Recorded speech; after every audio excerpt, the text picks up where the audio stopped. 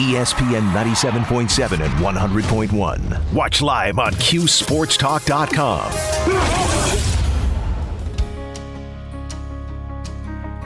All across central New York, it's the 315. Here's Brian Higgins.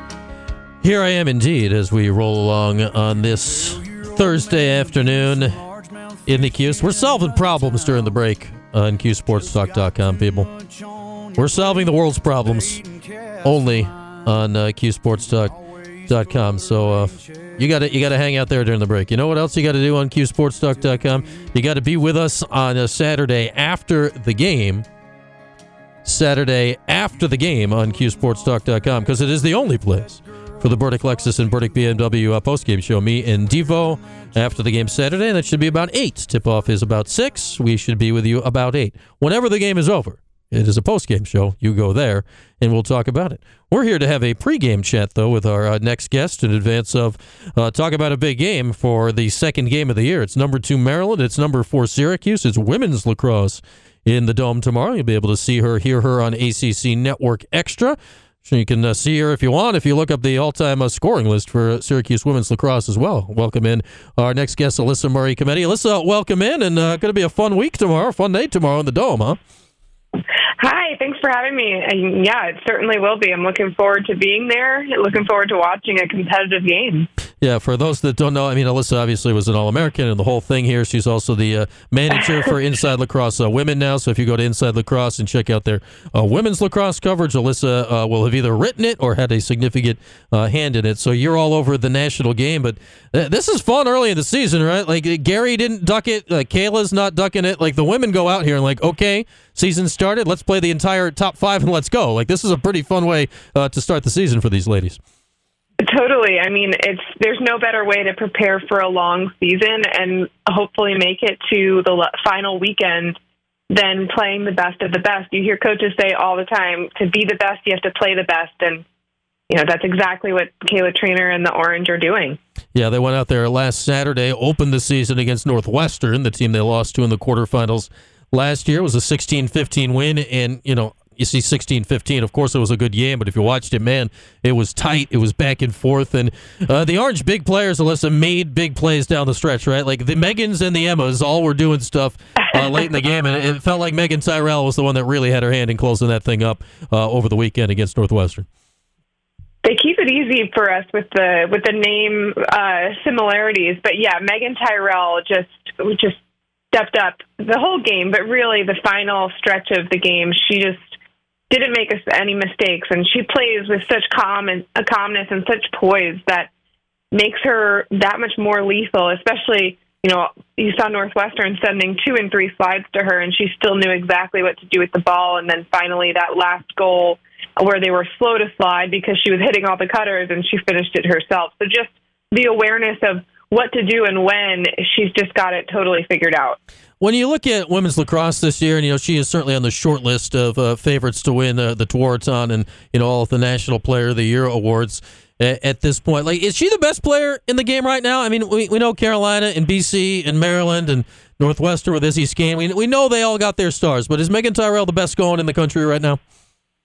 She's certainly one of them, and she's making a case for herself early on. I think offensively, she's just a player that is so efficient. So, you know, obviously it's one game in, and you have to perform for an entire season to be given an award like that. But coming back as the only Tewaaraton finalist from the 2022 season, obviously Izzy Skane was the 2021 season, you know, that is at least, you know, you're on the short list, like you said, and she'll have to perform for a whole season, but she's certainly in the conversation. And, you know, surrounded by such great talent of that Orange offense. Megan Carney was bothered by injuries all last year. She's back. Megan Tyrell's sister, Emma, she was one of the many, it felt like, that tore an ACL last year, and she's back. Emma Ward, who was just stunning as a freshman a couple of years ago, is back. When you look at the collective of talent on offense the Orange have this season, I'd say that goes along with the Megan Tyrell question. Is that the best collection of offensive talent in the country? I think they're really up there. I think watching them play against Northwestern was clear that they just have, there's 7 players on offense at one time, and they have 7 threats, which is a really nice luxury to have if you're Kayla Trainer. And even players that weren't coming back from injury, look like they've taken a step in the right direction, like Olivia Adamson and Maddie Baxter. Maddie Baxter was a huge player for Team Canada over the summer, and just, she comes away with, in a big game with 2 gold. And so just, development like that is huge for the Orange, and it forces teams to cover players like them, and which makes it harder for them to ultimately stop Megan Tyrell when they can't just focus exclusively on her. So that makes them that much more lethal as a unit. Alyssa Murray-Cometti, our guest. You can see her on ACC Network tomorrow, 3 o'clock, Houston, Maryland, a top 4 matchup from the Dome on the women's lacrosse field. And Alyssa, you mentioned it, your former teammate, Kayla Trainer, one of the youngest coaches in the country, everything she's accomplished, on the field and around the game so far. What's this like for you, watching your old teammate, have this spot, have this role at this point in her career? I love it. I mean, there's no better person for the job. I'm so proud of her for everything she's done with the program, and just her, she's in her 2nd year, and she's already done so much, and she works so hard, just as much as she worked as hard as she worked as a player.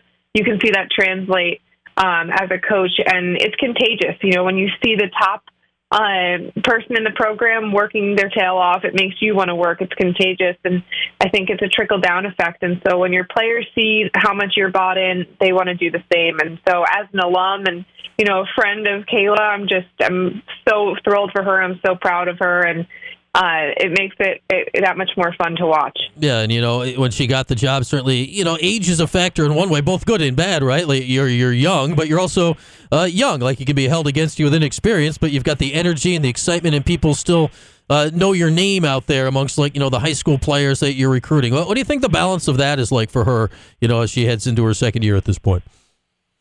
I think it's definitely an advantage, the fact that her name as a player is still so relevant. You saw her play on the international stage and just be one of the best in the entire world once again. And so it definitely helps that her name is in the conversation as a player, but also her age as a coach, what she may have not had in head coach experience prior to this game, prior to this job, she had in developing top players. She had coached Sam Apuzzo, who won the Tewaaraton, and then Charlotte North, who won the Tewaaraton. So she's proven that she can really take top-level talent and turn them into being, the best in the country, the best in the world, as those 2 players were her teammates for Team USA. And so, it's definitely an advantage, I think, for her, just as you're trying to bring in elite talent as recruits, because she's proven that she has a really special ability of coaching players to be their best selves and become the best player that they possibly can. Alyssa Murray-Cometti, our guest, and looking at where the Cuse is, just in the national scene here, they're in the top 5, and that has been more often than not the case of late. But you look at the top 5 now: Carolina, Maryland, BC, Cuse, Northwestern. BC's more recent to the party, but that's the top 5 programs here over the last, decade or more in women's lacrosse. And Syracuse is the one that is still of that group that hasn't quite gotten over the hump for a title. What does it take, Alyssa, do you think, to make that last step? Because the Orange have been so close before. What is maybe the one thing that hasn't happened yet that just has to click at the right time? If I knew, I would have a national championship. No, I'm just kidding. No, I think it's a little bit of luck. It's a lot of hard work, and it's, just people and the pieces coming together at the right time. And you see that basically with every national championship team, is that they're playing their best lacrosse on Memorial Day weekend. And so you want to peak at the right times. You want to stay healthy. And I think that's something that, you talk to the Syracuse staff, and they're committed to doing is staying healthy for the full season, and, making sure that, you can play an entire season and really peak in May. And so it's just, staying the course, and then ultimately playing your best game of the year the Sunday before Memorial Day, which isn't easy. And, if, like I said, if I knew the true piece of the puzzle, I'd be sitting with a ring on my finger. I'd say the problem you guys had, those Maryland teams you had to play against were just freaking next level. Like that was a different problem that may have been unsolvable by anybody. You mentioned the health though. Like the last couple of years for Syracuse, it's been unbelievable between Emily Harrischuk a couple of years ago, like everybody that was hurt last year with Emma Ward and Emma Tyrell and Megan Carney, and the whole thing is. Do you think that's just bad luck? What do you think it is when it's come to that the last couple of years?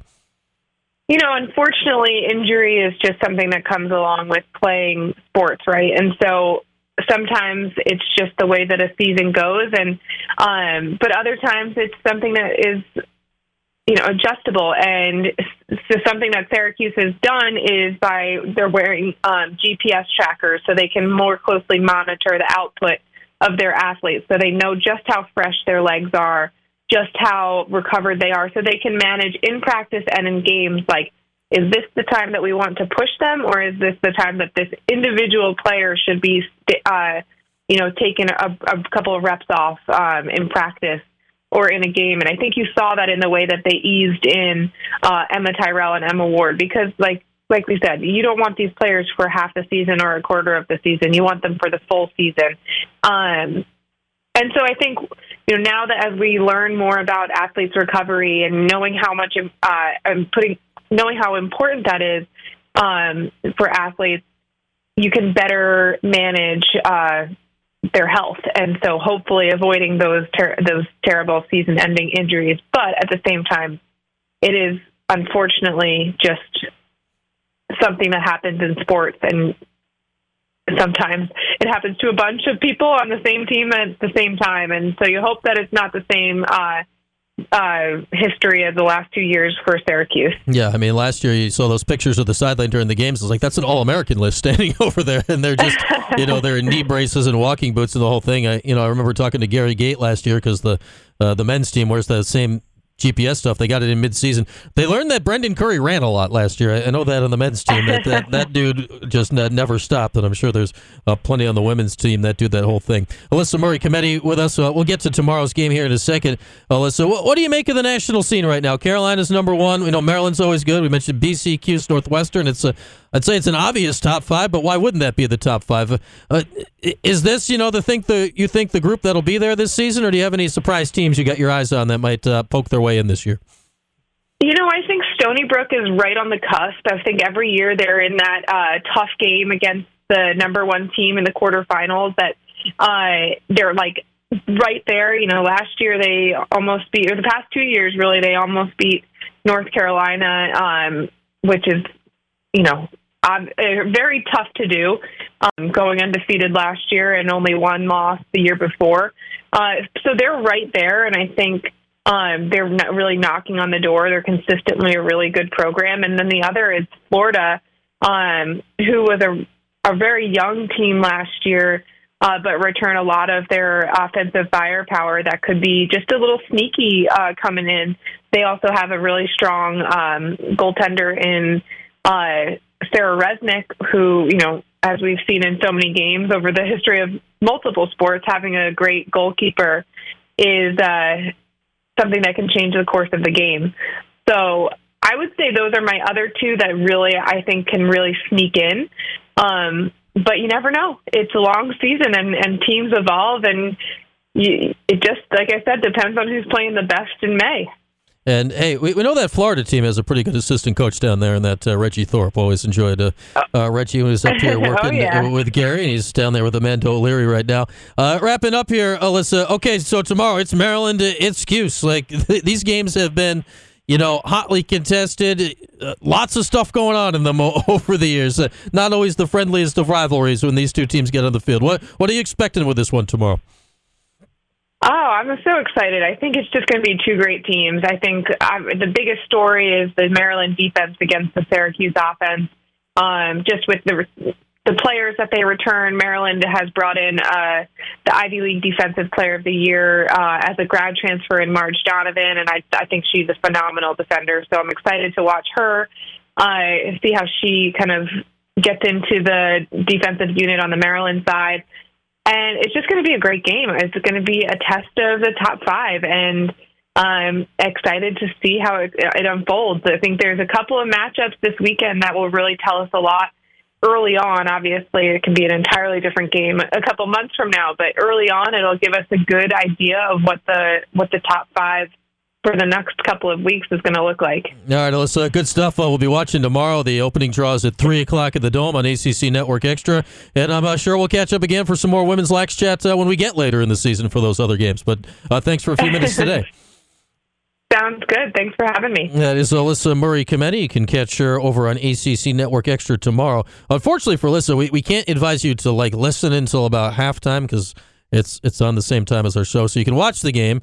Maybe if you can multitask, you know, apologies to Alyssa, maybe you mute it in the second half, but then or the first half, but you really lock in the second half when we wrap it up tomorrow. That's, me, selfishly. But thanks to Alyssa hopping on. She's still, I think, 4th on the all-time Syracuse scoring list. She was very good at lacrosse.